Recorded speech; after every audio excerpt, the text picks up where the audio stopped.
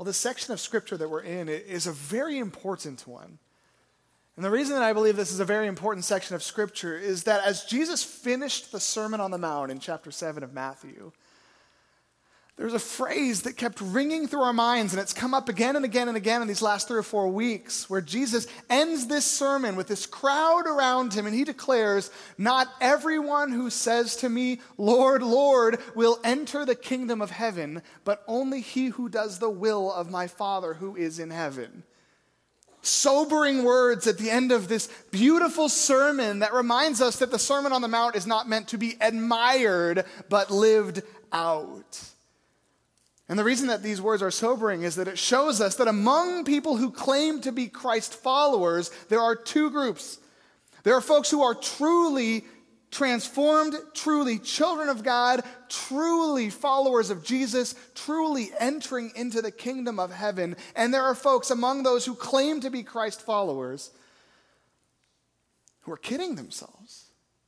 And Jesus says, someday, some of you will stand before me, many of you will stand before me, and say, "Lord, Lord, did we not do many miracles in your name? Did we not cast out demons in your name?" And he says, "I will tell them plainly, 'Depart from me, you workers of lawlessness. I never knew you.'"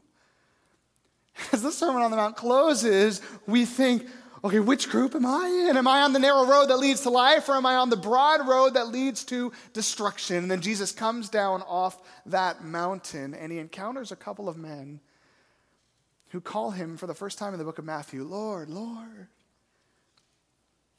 And the faith of these men is pleasing to Jesus. And we saw in this centurion, and we saw in this leper, that there was these 2 men who, even though by all standards in society, these would be the least likely candidates for the kingdom of heaven, something about these men was different. Their faith was real, that these 2 men would be men who would stand before him someday and not hear, "Depart from me," but hear, "Well done, my good and faithful servant."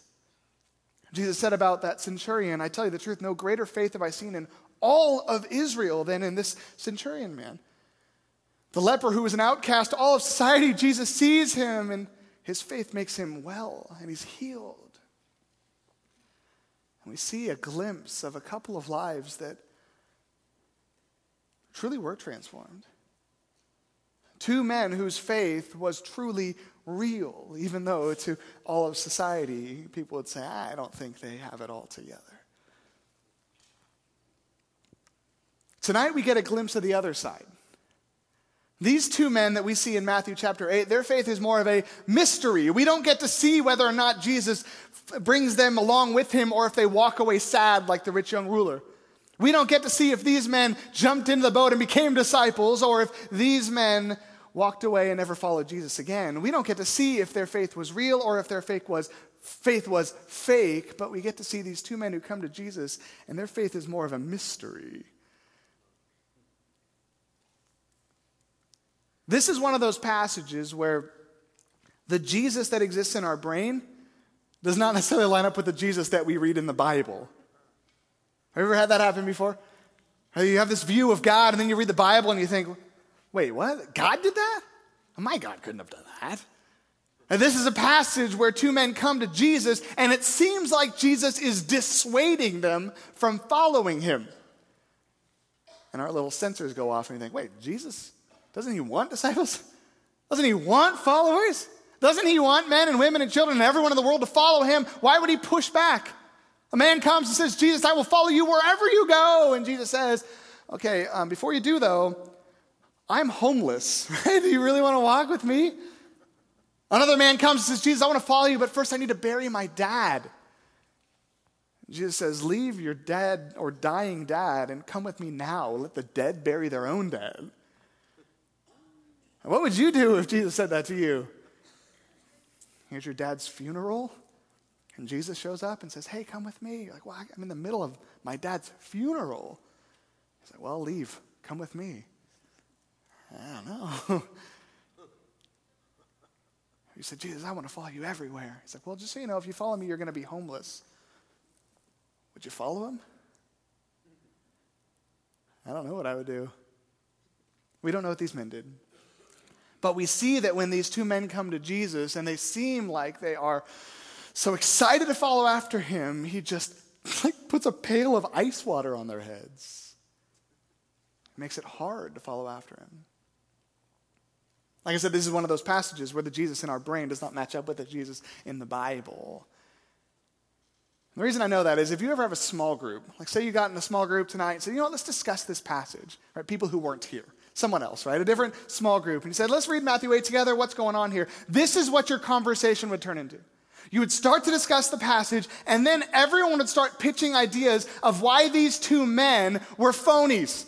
Right? Oh, I guess that one man, he said I'd follow you everywhere, but I don't think he really meant it. Oh, this guy was going to say, I need to bury my dad first, but it was just a lame excuse, right? And we start making up all these things about, okay, Jesus really did want these guys to follow him, but obviously these guys were phonies and Jesus knew it. This is the argument that exists if you read Bible experts too. You look at commentaries and they say, okay, we need to look into the lives of these men because Jesus seems to not want them to follow him. And so what is happening here? Maybe this guy was just kind of going through the motions and just making up stuff. Maybe this guy, his father was still like 30 or something, right? And he's like, oh, Jesus, I'll follow you when my dad turns 80 and dies, right? Maybe these men are making lame excuses because the real Jesus would never dissuade someone from following him, right? The problem is if you look at the text and you don't just make up scenarios, these men look like people who genuinely want to follow Jesus. I mean, this first man comes to him as a teacher of the law, a man who was high in religious Jewish society. These are guys who would not normally want to associate with Jesus. And yet when Jesus is leaving the area and saying, it's time for us to depart, the disciples and I are going, this man seeks out Jesus on his own volition and says, Jesus, I know you're trying to escape this crowd and go to the other side of the lake, but I need to tell you, wherever you're going, I'm going to show up. All right, you're going to go over to the land of the Gerasenes? I'm going to book it around the lake on foot. I'm going to meet your boat there, Jesus. You can't get away from me, Jesus. I will follow you wherever you're going. You get in a boat, I'll meet you on the other side. You take off on foot, I'm going to get a jet ski or something, right? I'm going to get to you, Jesus. I will find you. An expert of the law, he seems desperate to sit under the teaching of Jesus. It says the teacher of the law said, teacher, I think you're the one who needs to teach me. And Jesus says, okay, well, just so you know, where I'm going, there's no bed. Where I'm going, there's no pillow, there's no roof. Where I'm going, I'm not stopping. And animals have places to sleep, not me. So if you want to follow me, that's what you're getting into. Just puts the brakes on it. When there's a place in Scripture where the God in our brains doesn't match up with the God in the Bible, it's very important that we slow down and ask ourselves, why? If you're reading the Old Testament and God's doing some stuff, you're like, oh, my God would not do those types of things. Slow down and ask yourself, what's going on? God's trying to teach you something. Because there's a big chance in that moment that the view of God is wrong and the Bible is right? We say, well, maybe Jesus didn't really. He did these things, right? We believe in the God of the Bible. And so when the God of the Bible does something different than the God of the brain wrong, Bible right. So whenever you feel like that, you've got to slow down and ask, God, what is wrong in my view of you that makes me think that you would not do something like this? I sat through a lecture series one time through a professor of Old Testament studies, and this woman had a big problem with the God of the Old Testament, even though she was a professor of Old Testament studies. And she would talk about God and how amazing he was, how he created the heaven and the earth, and how he freed his people from bondage. And then she would get to a part like in the Exodus where God kills all the firstborn children of all the Egyptians. And she would say, every time she'd say, my Yahweh would never do something like this. Then we'd move on in the Old Testament. We would get to when they're entering the promised land and God tells them, kill every man, woman, and child among the Canaanites. Show them no mercy. And she said, my Yahweh would never say something like that.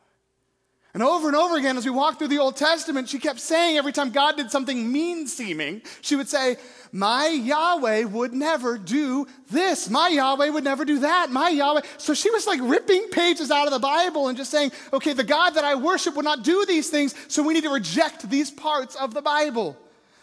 And to her, I think it seemed like a really admirable thing that she believed in this beautiful, wonderful God who would not do all the things that mean God in the Bible does.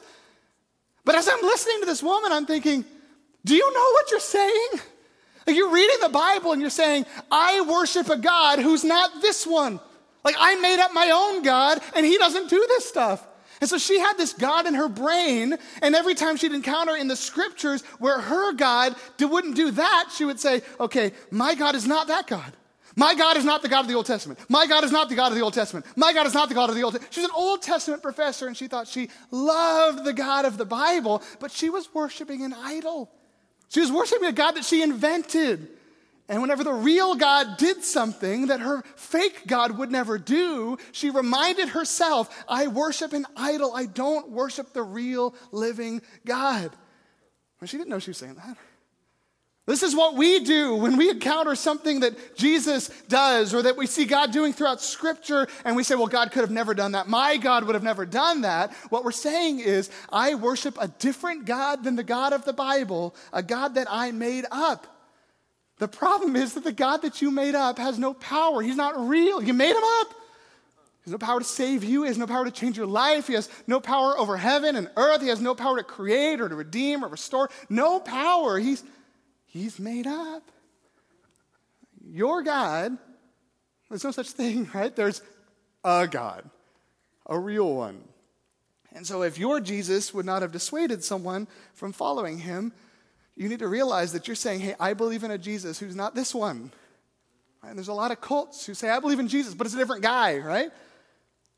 So when we say, hey, when we see a scripture that makes it look like God is doing something that our God would never do, it doesn't mean you're an idol worshiper and you're going to hell or something. What it means is that you've just encountered a place where your view of God is wrong.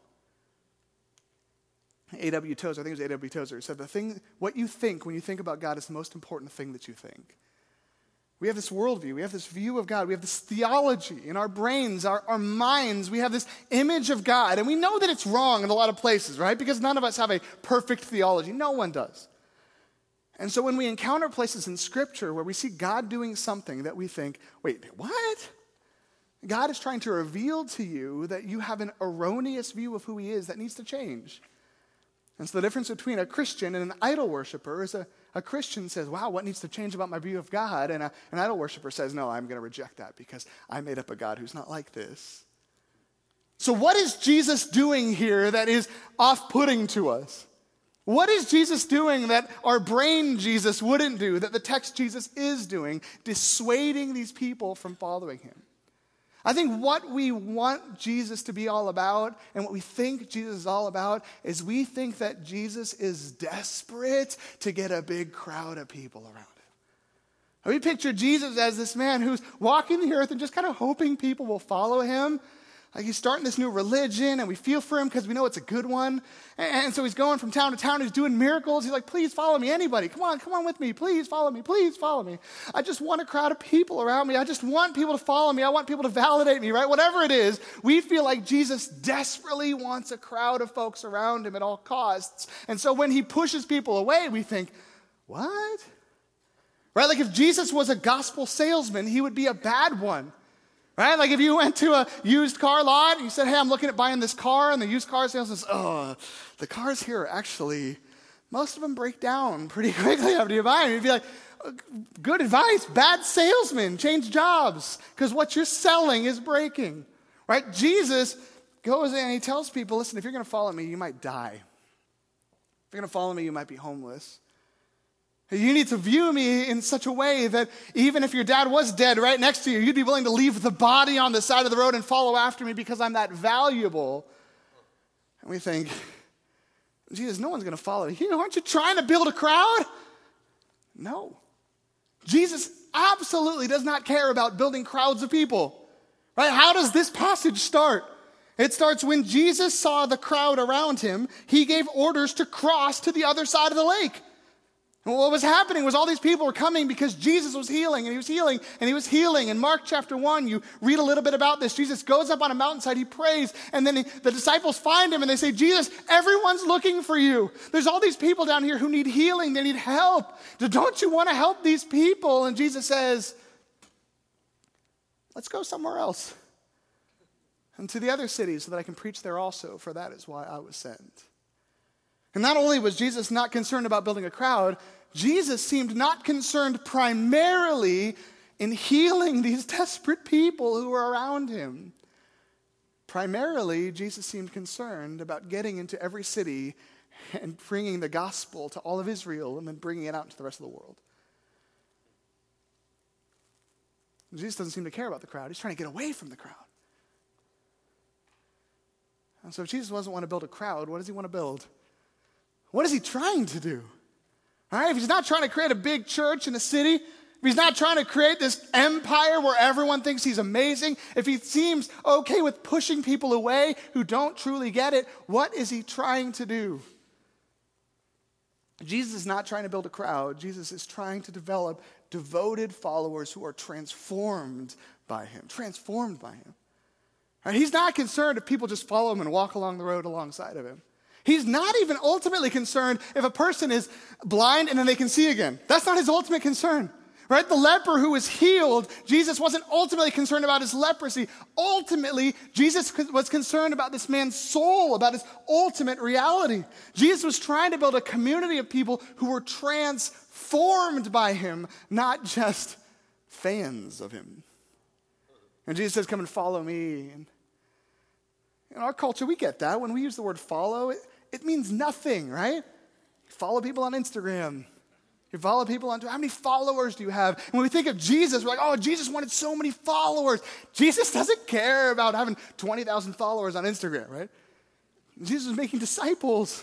He's looking for men and women and kids who wanted to follow after him with everything in their lives, who were so committed to him. Even if they were homeless, they didn't care. Even if they died, they didn't care. Right? The disciples knew this. Right? That's why when Peter speaks up and he says, Jesus, if all others desert you, I'll never desert you. I would die for you, Jesus.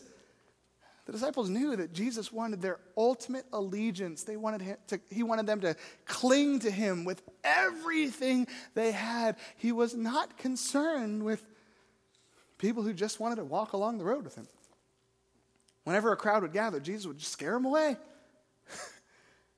People come all over the place. And Jesus says, unless you eat my flesh and drink my blood, you have no part with me.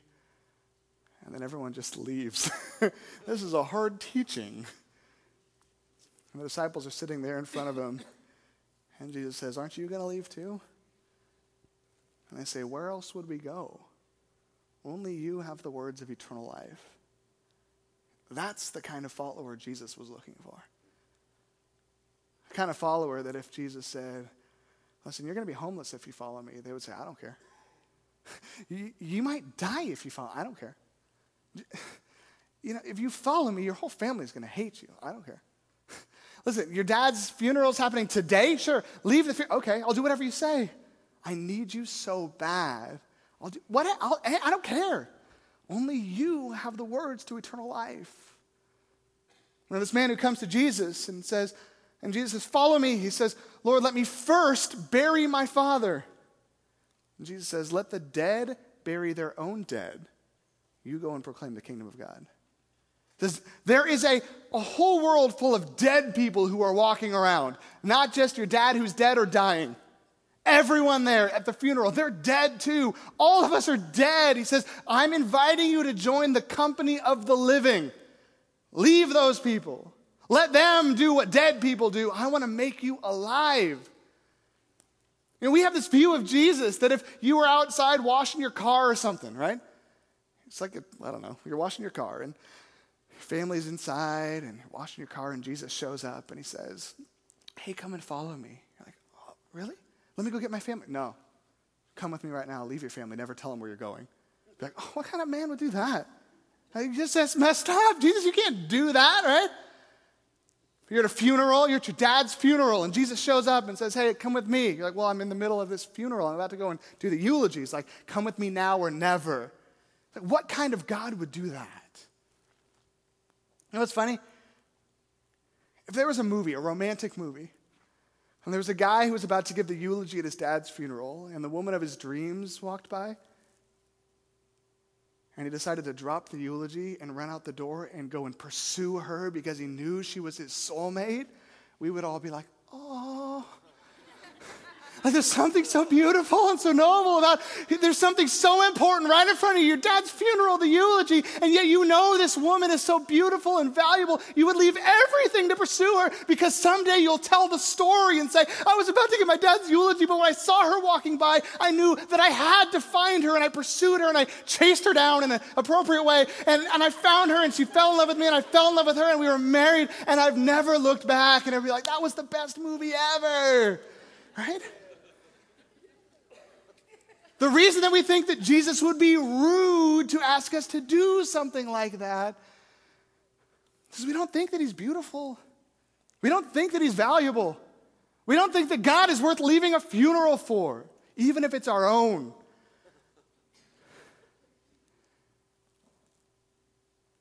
We can understand how someone would leave a funeral for a woman,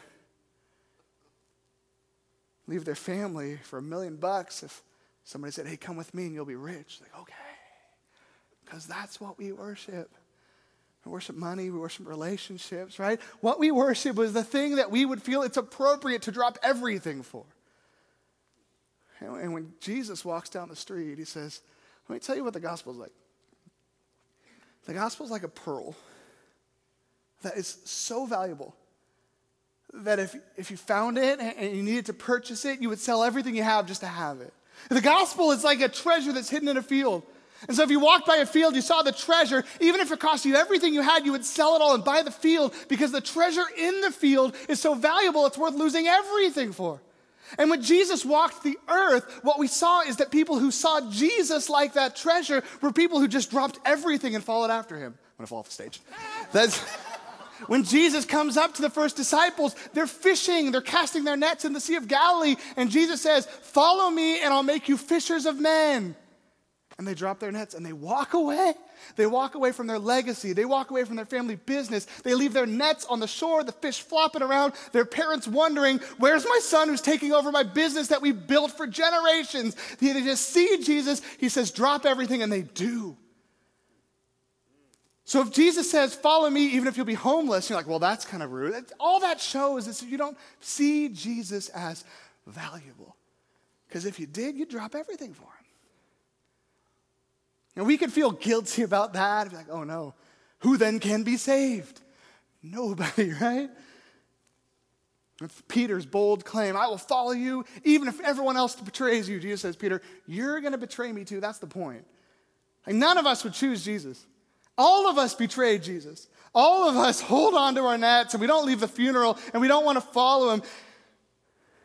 And yet in his beautiful work, not only does his death provide a way for us to follow him, but his Spirit opens our eyes to see him for who he truly is, the beauty and the value of Christ. And so some of you have had that experience where you're just kind of minding your own business and think, oh, church is cool, I've been coming for years, and then one night, right, it's like, Jesus is so valuable, I need to give him everything. It's like something opened in you, and you left the company of the dead and you joined the company of the living. And Jesus says, that's the kind of person I'm looking to follow me. I'm looking to make dead people alive. I'm not trying to build a cult following.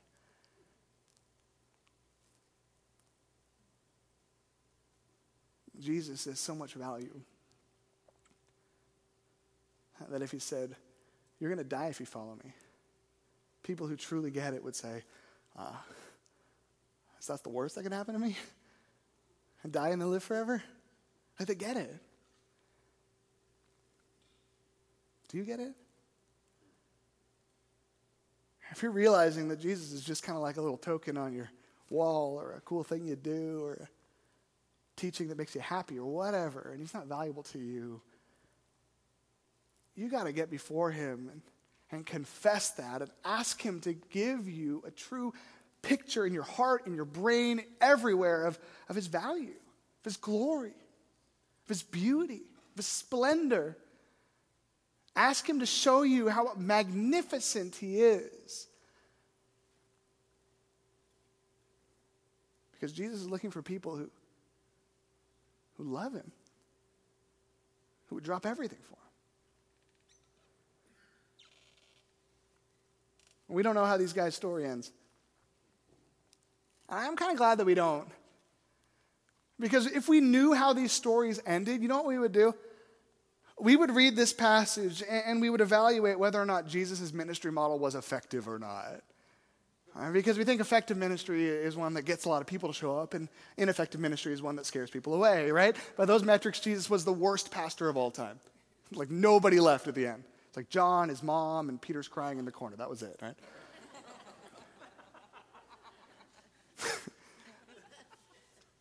But without knowing the results, you know what we see?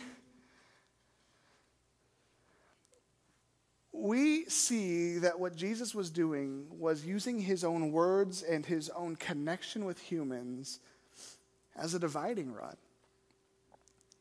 Because what we know is that if that first man truly got it, like if he truly loved Jesus, if he truly would follow Jesus wherever he went, Jesus would have said, I'm going to be homeless. And he's like, well, then I guess I'm going to be homeless too.